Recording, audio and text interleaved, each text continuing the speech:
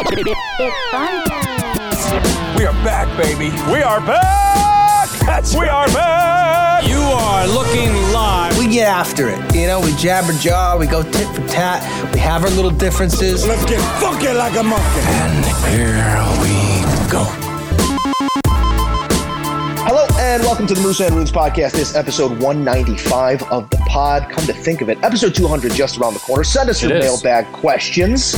As always, I am joined by Matt Rooney, my colleague, my brother in arms, the Batman to my Robin, the Robin to my Batman, however you want to look at it. Matt, how the hell are you? For a second, when you said Batman, I thought you said Fat Man, and I was going to say that's pretty mean, but also, like, you know, I've been made fun of that before. Don't project. I'm just saying. Project. I was just saying that's what I thought you said. I'm glad you didn't. I'm doing well. Off the heels of that conversation with Mark that we're going to get to, really excited for everybody to listen to that because that was just absolutely fantastic. You brought up the mailbag segment. I want to shout out Rob Gallick, who sent me about 10 to 15 yesterday. We love that. That was fantastic. Just sent me a text message like, "Hey, I'm going to send you some mailbags. Don't feel free to not react to every one of them. I'm just sitting on the couch here. I'm going to start firing." So we got a bunch from him, but we can always use more people. So let's get those going. Be Rob Gallick. Do your best Rob Gallick impression. Next time you're sitting on the couch instead of watching TV, just text us. Text us questions. Send us your mailbag questions. All the burning questions that keep you up at night, we will answer them right here on episode 200 of the Moose and Runes podcast. But we got business to tend to here, episode 195. Anytime we have a guest like Mark Schanowski, reoccurring guest here on the Moose and Runes podcast, we get out of the way and we let the man do his work. So without further ado, Mark Schanowski talking Bulls on the Moose and Runes podcast.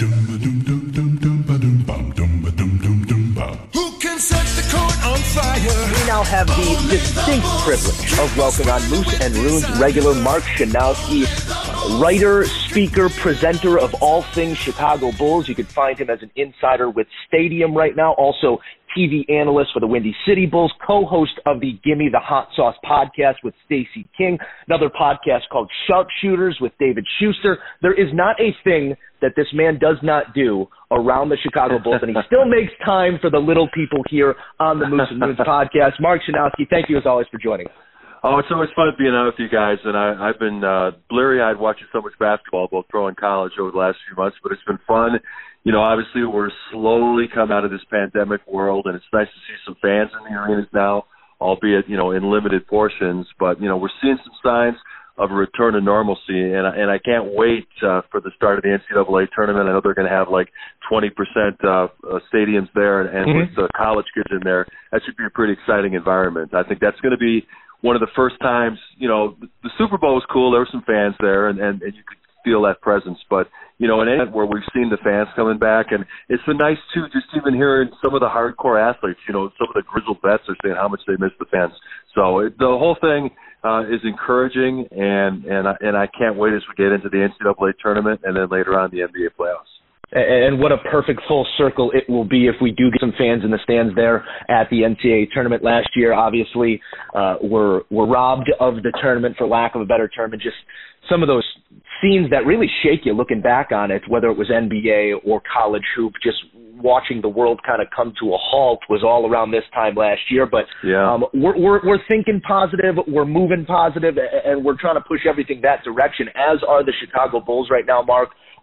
Just in most recent memory here, a big win in terms of margin of victory, maybe not over the best team in the NBA, but a dominant win and a dominant third quarter a night ago against the Houston Rockets.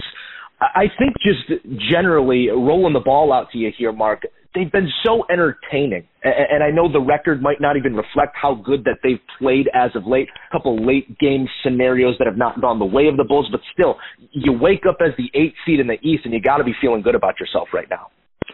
Well, initially, early in the season, I think fans were excited just by the fact that they could actually score some points. Last year, their offense was almost prehistoric. They were so much paralyzed by analytics under Jim Boylan, where he kind of went with the Houston Rockets system that no mid-range jump shots. It's either a three-point shot or a layup or dunk.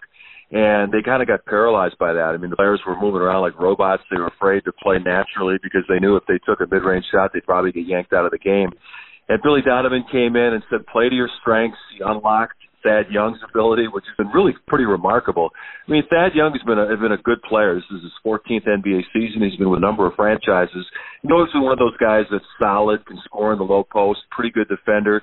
But this year, you know, it's been crazy watching him operate in the mid-post and making the no-look passes to guys cutting to the hoop. It's been really a very attractive style of basketball to watch, and I think that was the first thing that hooked the fans in.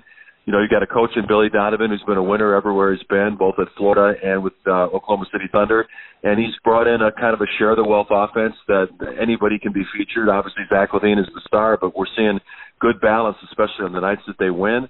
It's been really fun to watch, and I think that's why Bulls fans are excited about the future. You know, the team is pretty much the same as last year, but it's a new front office, a new coaching staff, and obviously the arrow's pointing up for this team.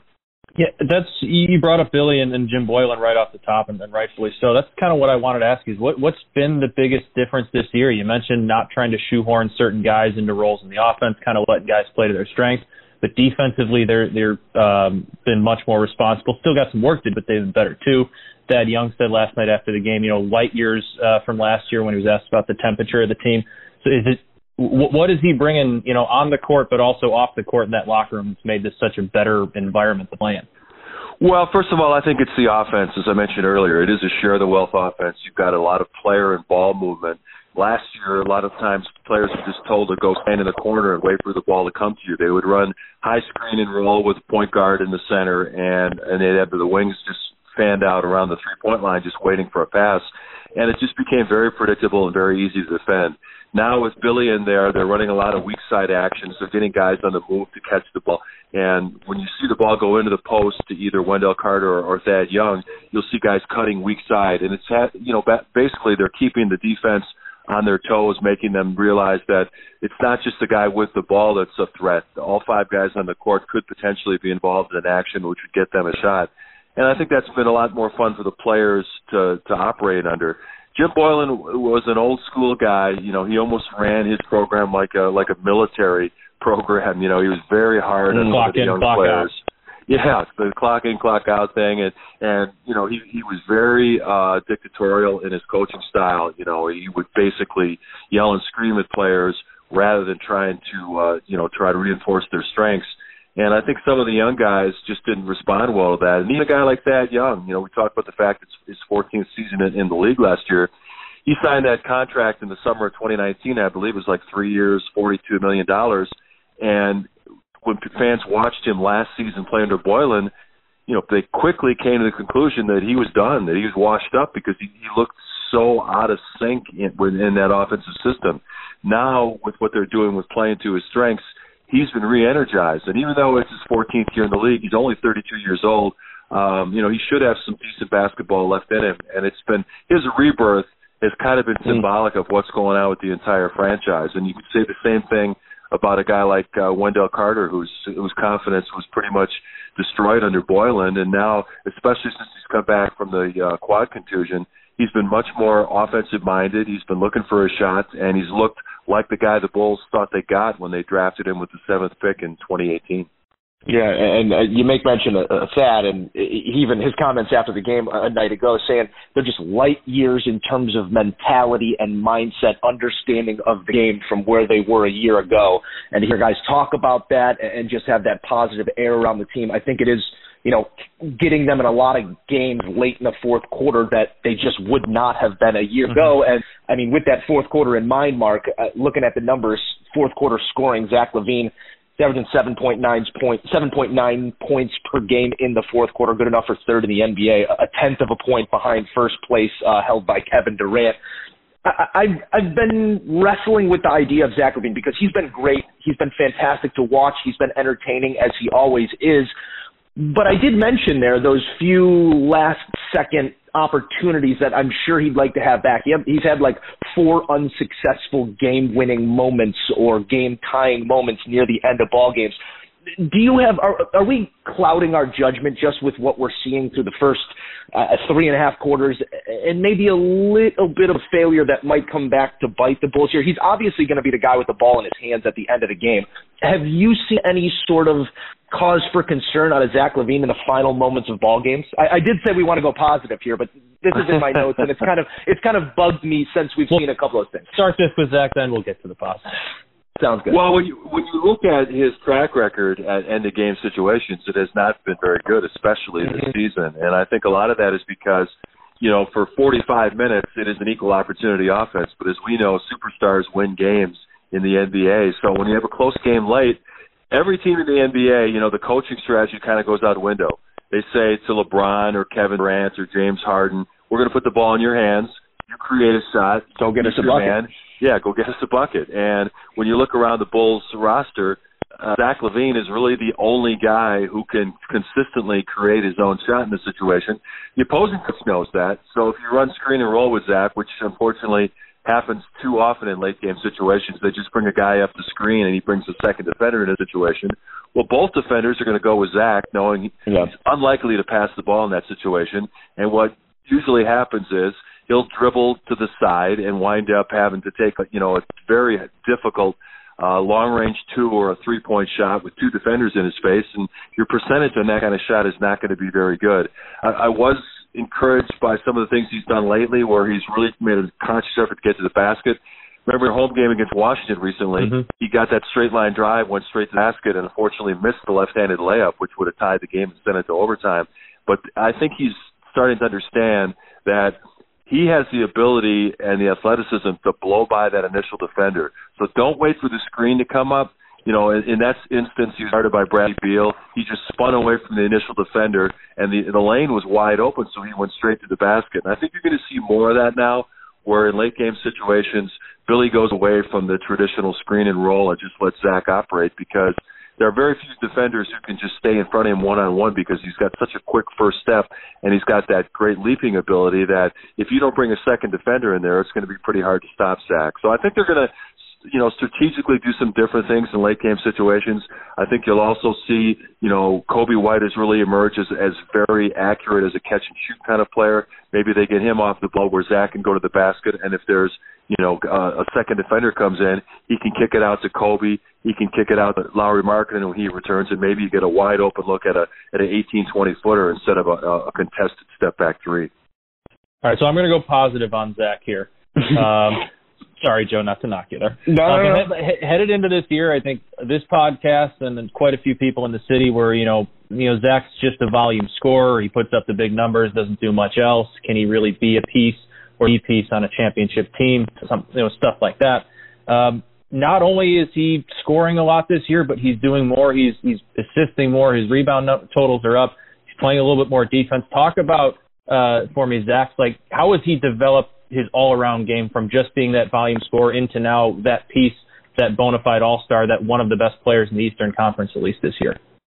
Well, over the last several years, Zach LaVine had kind of become the little boy who cries wolf, saying that, all I care about is winning, and I don't care about individual honors and all that. But those words kind of rang hollow because his point totals kept increasing, but the Bulls' win totals weren't increasing along with him. So, it's been kind of interesting to watch his transformation, and I think part of it is Billy Donovan.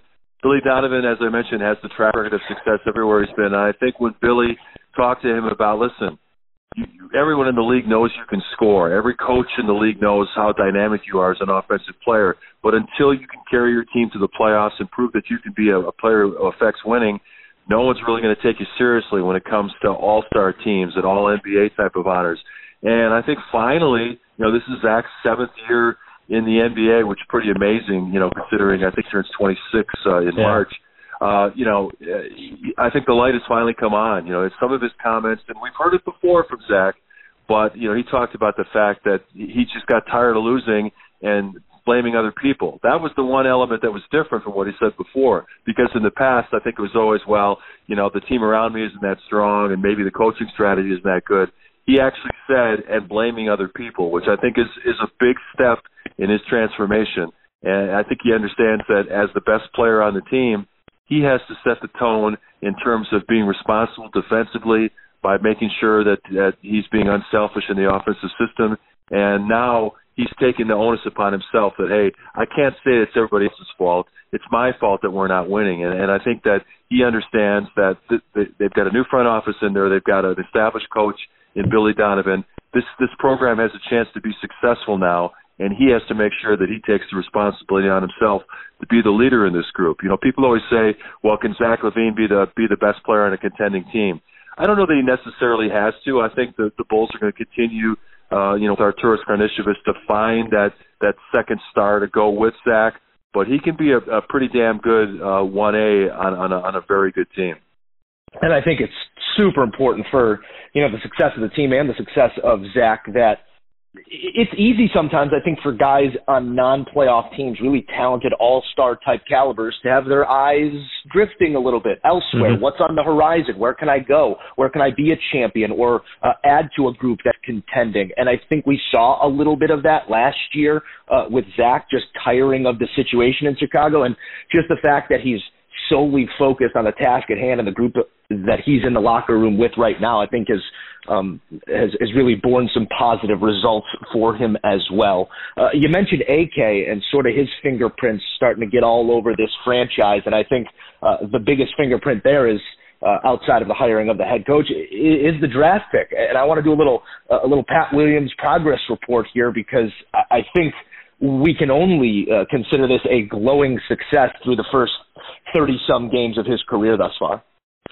Yeah, and he's developed in recent games in terms of being a little bit more aggressive on the offensive end. We've seen him take that mid-range shot where he'll kind of dribble into it, with quick decision-making. His shot is still a work in progress. He's kind of got that young player high arcing shot from the three-point line, and it takes him a little while to get that shot loaded up and unleashed, and I think that's something that he's going to have to develop as he continues in his NBA career. But he was the youngest American-born player in the draft at 19 years old. Everyone knows the story. He didn't start a single game at Florida State. Florida State had an excellent team last year, so he was coming off the bench. And I think coming in here, he was probably surprised, shocked almost, that Billy Donovan put him in the starting lineup, and he's kind of looking around, and I've got Zach LaVine and Kobe White, who are both high-volume scorers in the backcourt, and Lauri Markkanen's going to take 15 shots on most nights. So, I'm just going to play defense and try to rebound and contribute where I can. Now with Markkanen out, I think he realizes that they need a little bit of offense from him, and I've been very encouraged. One of the recent games, he had 12 points in the fourth quarter.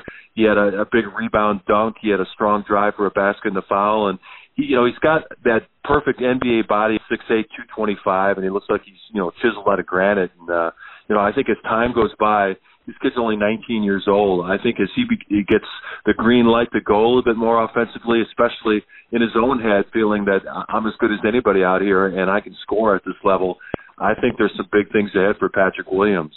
Back on draft night, as we were approaching the draft, we knew that he was climbing up draft boards. There's a lot of speculation the Bulls were interested, but you looked at his body of work at Florida State and you're thinking, how could this guy be the fourth pick of draft? Well, right now that looks like a pretty solid pick. Pretty good. Somebody knew something. Yeah, and we found out afterwards that Detroit was trying to move up to 3 in a trade with Charlotte to take Patrick Williams because they had the intel that the Bulls were going to take him at 4. So the Bulls weren't the only team that saw this kid's potential, and hopefully the first pick of the Arturas Karnisovas era turns out to be a home run. And talking about Patrick Williams, people don't forget we had Mark Schanowski on right before the draft, and he told you on this podcast it was a spoiler that the Bulls were going to select Patrick Williams. So that should show you the value of a Mark to this podcast. I'm going to stick with the progress report route because I think Patrick Williams is a glowing one. Kobe White's another guy that we've been kind of looking to see how he's going to keep progressing. Obviously still young. I think he's 20 going on 21 this year. Inconsistent. He's a little bit like last year. Sometimes you have the 25-point night. Sometimes you have the 2-point night. Where are you on him as a player, but also where are you on him as a point guard in this league? Because I'm not sure you need to think he's going to be a point guard to be a great player going forward. Yeah, and most nights, from the point guard perspective, there are some things that you can see that he needs to work on. He gets the careless turnovers at times. He doesn't really see the whole court at times, and he doesn't really get them into the action that Billy wants. And Billy's been pretty candid in saying that he's a work in progress as an NBA point guard. And as you've noticed late in games, the ball will generally be in Zach LaVine's hands, and they're telling Kobe to go spot up and be ready to catch and shoot.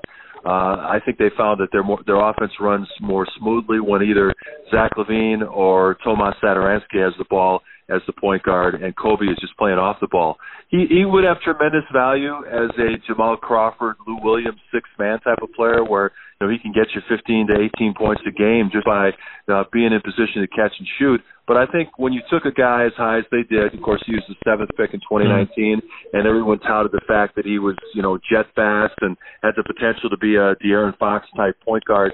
I think some fans are a little bit disappointed that he hasn't developed. But as you mentioned, he just turned 21 last week, and his basketball future's all in front of him. He only played the one season in North Carolina where he was more of a scorer than a point guard.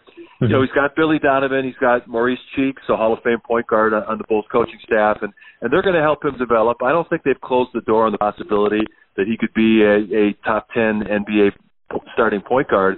But I think at the same point, you may see something happen this offseason where if someone becomes available that they really like as a guy who can be a traditional lead point guard, well, there could be a trade. I'm not saying that Kobe would be involved in it, but Kobe could have to shift to a six-man role where he would have tremendous value, but, it might be disappointing in terms of where he was drafted.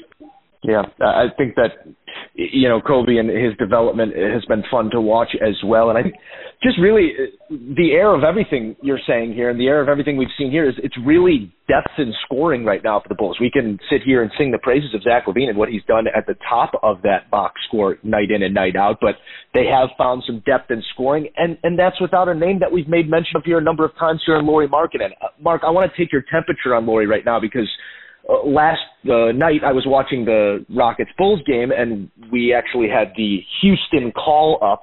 That's what they routed through. Right. I request my home call from time to time, but we had the Houston call, and whoever was on the call was making mention of Lauri and how this young, talented team, the Bulls, is missing one of their most young and talented pieces in Lauri Markkanen. Matt and I have talked over the last few weeks just about what this team looks like without him and what they could look like with him.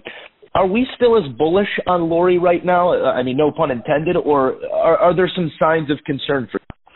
Well, the old line that the number one ability is availability. He's been hurt consistently throughout his career, and I think that with the new front office coming in who did not draft Lauri Markkanen and knows what the salary demands are from him and his agent because they talk contract during the offseason trying to get an extension on his rookie deal, and the reports from the beat writers has been that they were some $4 million a season apart, which is a pretty significant gap. Mm-hmm.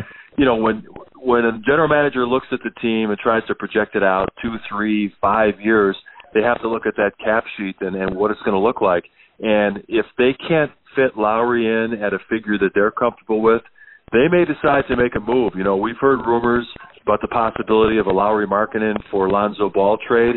I think that may pick up steam as we get closer to the March 25th trade deadline because when you look at the situation, New Orleans has a new coach in Stan Van Gundy who may not have said it directly, but has let it be known that he's not 100% convinced that the offense is going to function at its peak with Lonzo Ball as the point guard. And the Bulls are in a situation where they may not be willing to commit $20 to $25 million annually for Lauri Markkanen, who's consistently on the injured list. So, both those guys are going to be restricted free agents this coming summer. Both are going to be looking for contracts that probably start, in the $20 million a season range, which is awfully high for what they've accomplished in their first 4 NBA seasons. We could see an exchange of your disappointment for my disappointment. I wouldn't be shocked if something like that happens. I don't know exactly what Arturas thinks about Lonzo Ball as a long-term answer at the point guard position, but I'm not convinced that they're just going to say to Lauri and his agent, okay, we're going to give you what you want, and you're going to be the co-star with Zach LaVine for the next 5 to 10 years. I think that Lauri's going to have to come back from this latest injury, the shoulder injury, and play it at a pretty high level to convince AK and Mark Eversley that he deserves to be part of the program going forward. The one thing that we haven't talked about yet is the cap situation, and the Bulls are set up to have significant cap space this summer, but if you try to extend Zach and you give Lauri an extension, that cap space disappears. So if you're going to go that route, you'd have to be convinced that the roster as is, with just more development and maturity, can become a contender in the Eastern Conference. Otherwise, you're going to have to consider some significant changes in the offseason. And I wouldn't be shocked at all if we see some pretty significant trades this summer, even if the Bulls would happen to eke into that 7th or 8th playoff position. I think that, AK's job is to look at the long term, and Lowry is right at the top of the list of tough decisions. Do you commit to him long term? Do you move him along in a trade before the March 25th deadline? Or do you try to find middle ground where you can get to maybe a short-term contract that both sides can live with? So you're talking about those tough decisions and what you want to do long-term, and you mentioned the trade deadline coming up in a month. Going to put you on the spot. Mark Schanowski is the general manager of the Bulls. You got Thad Young, who's great for the development, but the way he's playing could get you a nice pick. You got Lauri Markkanen. What moves are you as general manager of the Chicago Bulls trying to get done before that March 25th trade deadline? Well, if you're talking from my perspective, I think you have to keep looking at the long term for this team.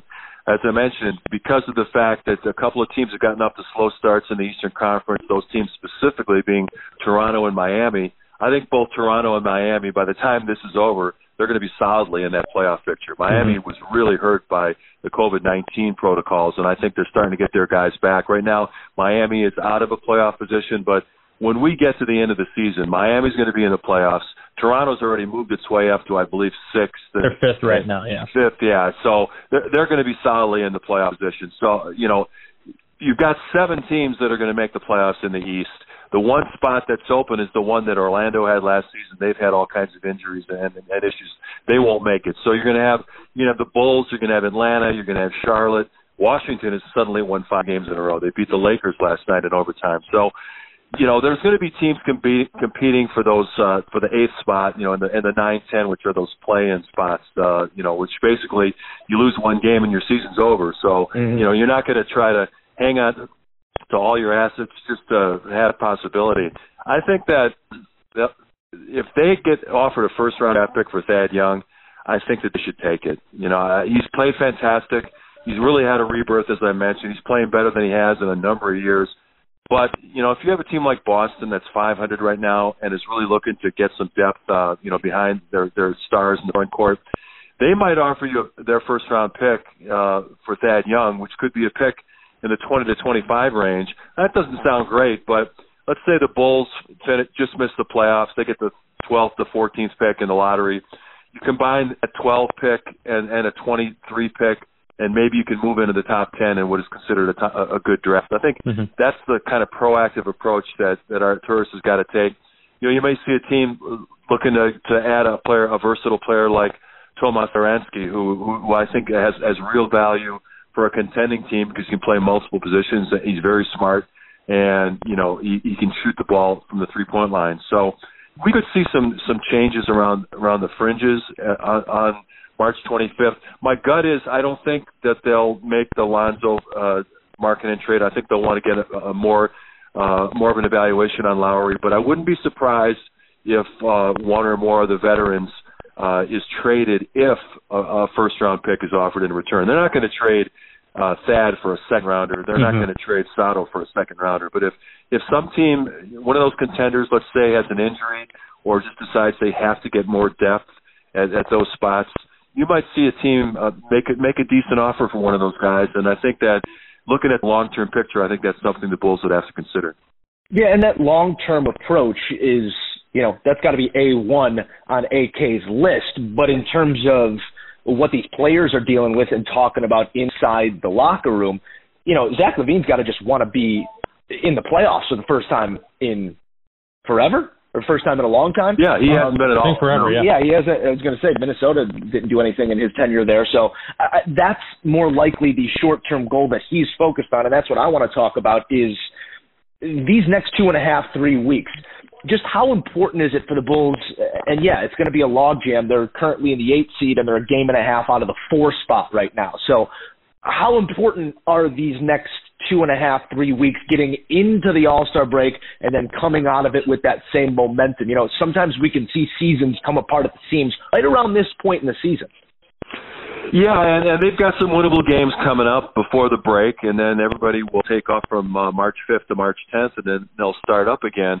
yeah, I think it's important to see what they do. You know, if they would happen to lose a bunch of games in the next 3 weeks, that would probably push the front office in one direction. But I don't think it's going to have a huge impact. You know, I think that they've played 30 games now, 14-16 record, which is pretty good, all things considered. I think that the front office has a pretty good handle already on which players they want to keep going forward and which ones they would be considered to move along in trades. I think they'd like to get a little more evaluation on Lauri Markkanen, as I mentioned, but you know, they know exactly what they have in some of these young guys, and I think they can project going out for a year or two as to who their targets might be in trades and free agency. You know, this is their profession, this is their job. They're thinking and planning 24/7. I don't think there's a whole lot of unanswered questions. I think Wendell may be changing their mind a little bit with how he's looked coming out of the injury. You know, that's a guy that's hard to project because, you know, they list him at 6'10", but he's probably more like, you know, 6'8.5", 6'9", playing center in the NBA. And I think he's still trying to find his way as to who he can be as an offensive player.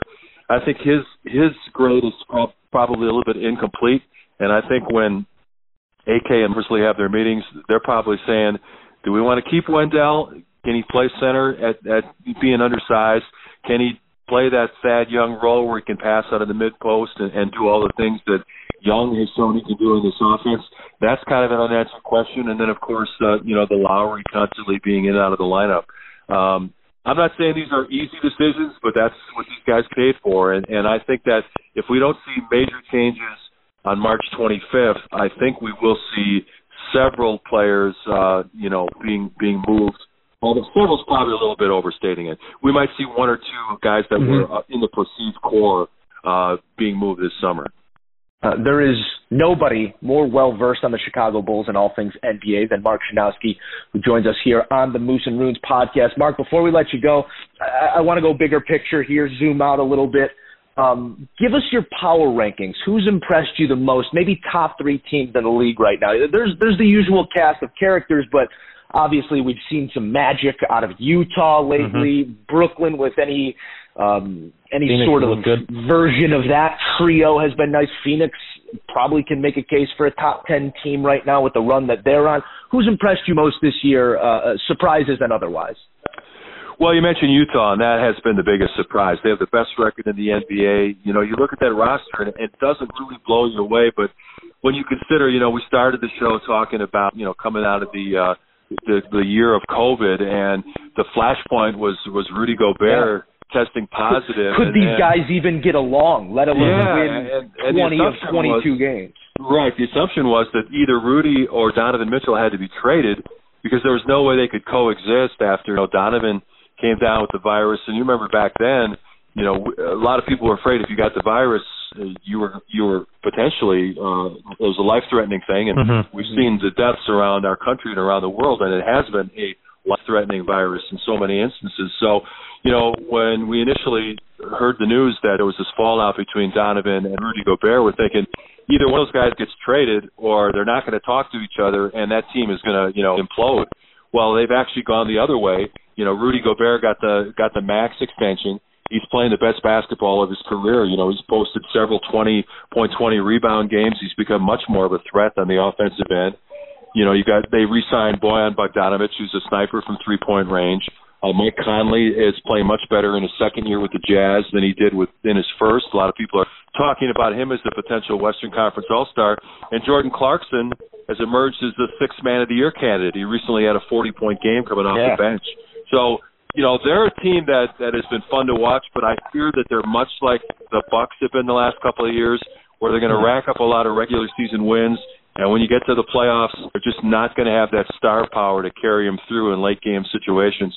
I think that right now, with the Lakers adding Dennis Schroeder and Montrezl Harrell, when everybody's healthy on that team, and right now Anthony Davis and Schroeder are out of the lineup, I don't think anybody beats the Lakers. I think they're far and away stronger than any team in the league.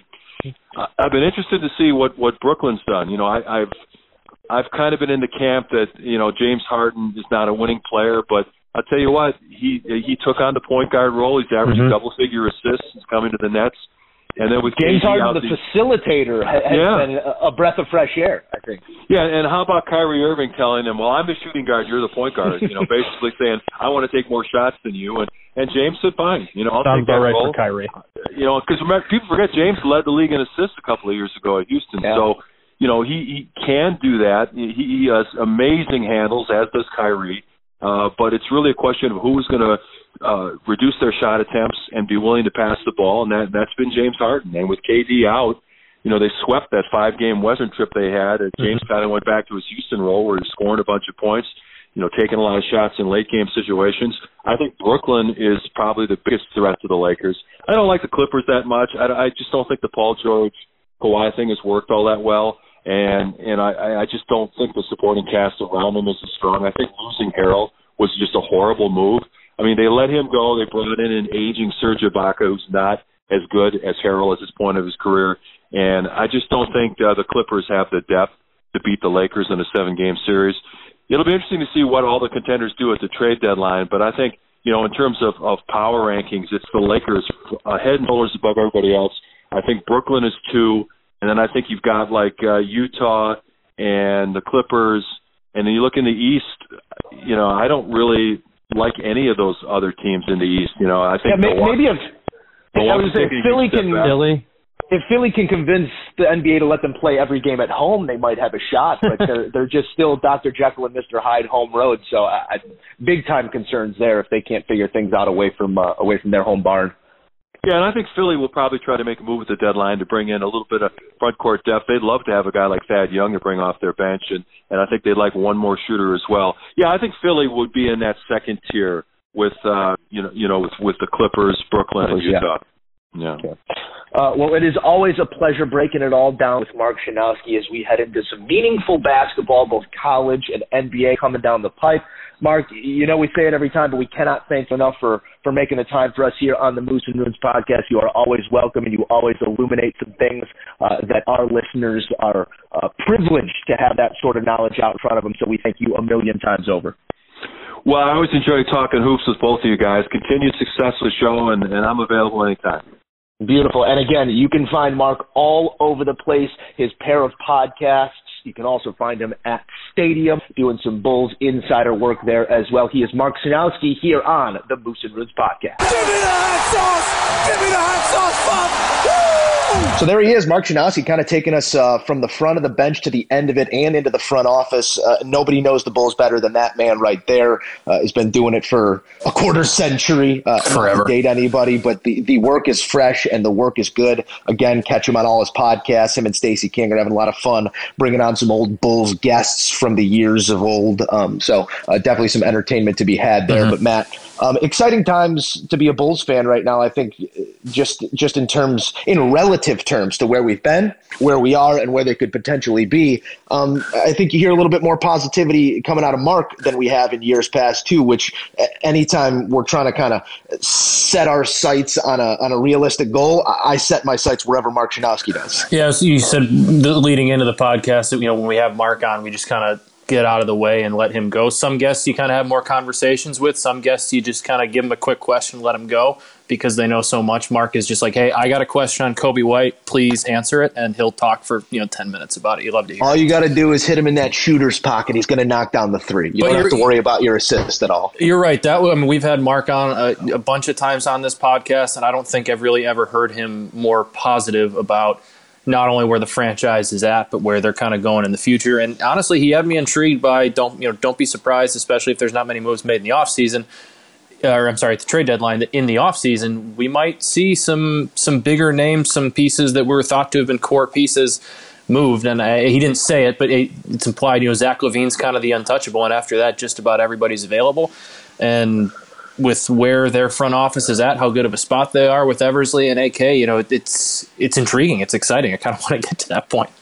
Again, a big thanks to the Big Ski for coming on the Moose and Runes podcast. This Check out the Give Me the Hot Sauce podcast. It's Mark Check and out the Give Me the Hot Sauce pod. Like, what else do you need to say? When you're listening? It is Mark Schanowski and Stacey King. If you want to talk about the Bulls, there are no two better to talk about. It is the most knowledgeable Bulls voice in the city and the most entertaining and electric Bulls voice in the city. You put them together on a podcast. It's pure heat.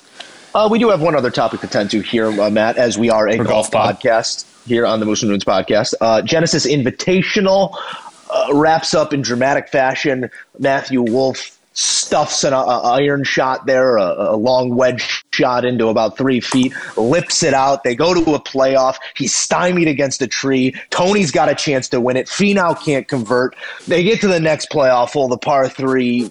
Wolff makes par. Finau's got a putt to extend. Or excuse me, did I say Wolff both times? You said Wolff both times. I was going to let the first one go, but then he said it again, so I felt Max Homa. Thank you. No disrespect to the LA born, the Angelino, who got it done, Max Homa. But Tony Finau with multiple putts to win or extend the tournament. So, again, no disrespect here to Max Homa, but I want to ask you a Tony Finau question, Matt. Buy or sell?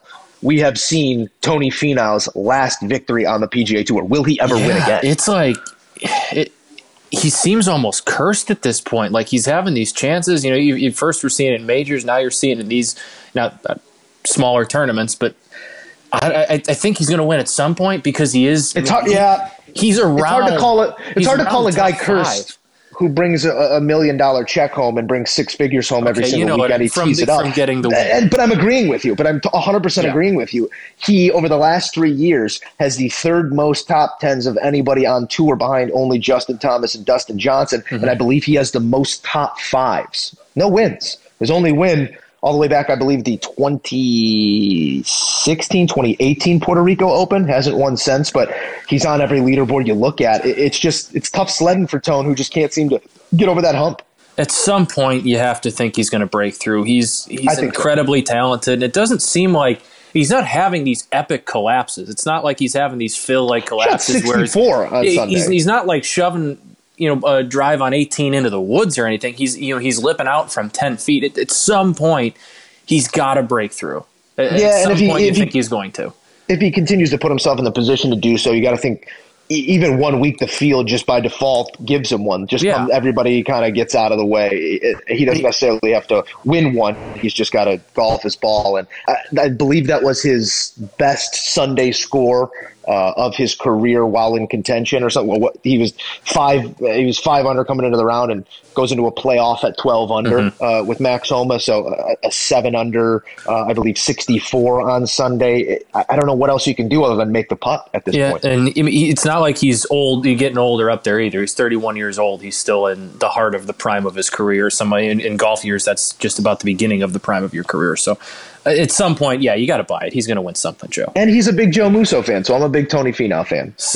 We just got to leave it at that. Get him on the pod then. And it's not We're that golf pod. We're golf pod. That's going to do it for episode 195 of the Moose and Runes podcast. Wait a minute, there's one more golf news that's kind of sad that made me scared. I mean, I don't even want to talk about it, but Tiger. We got to. I know we don't want to. It's tough stuff, but that's why we're such a good, great podcast. I'll even say that's it. We hit the tackle the hard topics. He didn't say no. He didn't say no. Tiger has I don't care what he said. It was how he looked. He looked like a guy who just had back surgery. Yeah. He's leaning over in his chair. He's puffy in his face. It looked like Jim Nantz was navigating the conversation as a great does, but it struck me as if Jim Nantz was told 5 minutes prior, hey, we have Tiger. That they've been asking for Tiger all week. He's the host. He's the host of the Genesis Invitational. We did not see him a moment prior to that. So his team probably was saying, no Tiger this week, no Tiger this week, no Tiger this week. CBS is pushing, give us 5 minutes, give us 5 minutes, give us 5 minutes. And then 5 minutes before Tiger finally says, all right, let's do it, he's barely ready. Jim's barely ready. And we kind of get this picture of Tiger that does not appear to be a man who's going to be ready in 43 days for the Masters. You said it very well. It seemed like it was kind of just like you said, a last minute thing. They just finally got him to do it. But I don't know. Hopefully he's ready. Hopefully he can get there. But it was not the most optimistic of interviews or outlooks there. But it's not done yet. It's not no hope yet. So let's keep some fingers crossed. Let's try and move on. Prayers up to Tiger's back.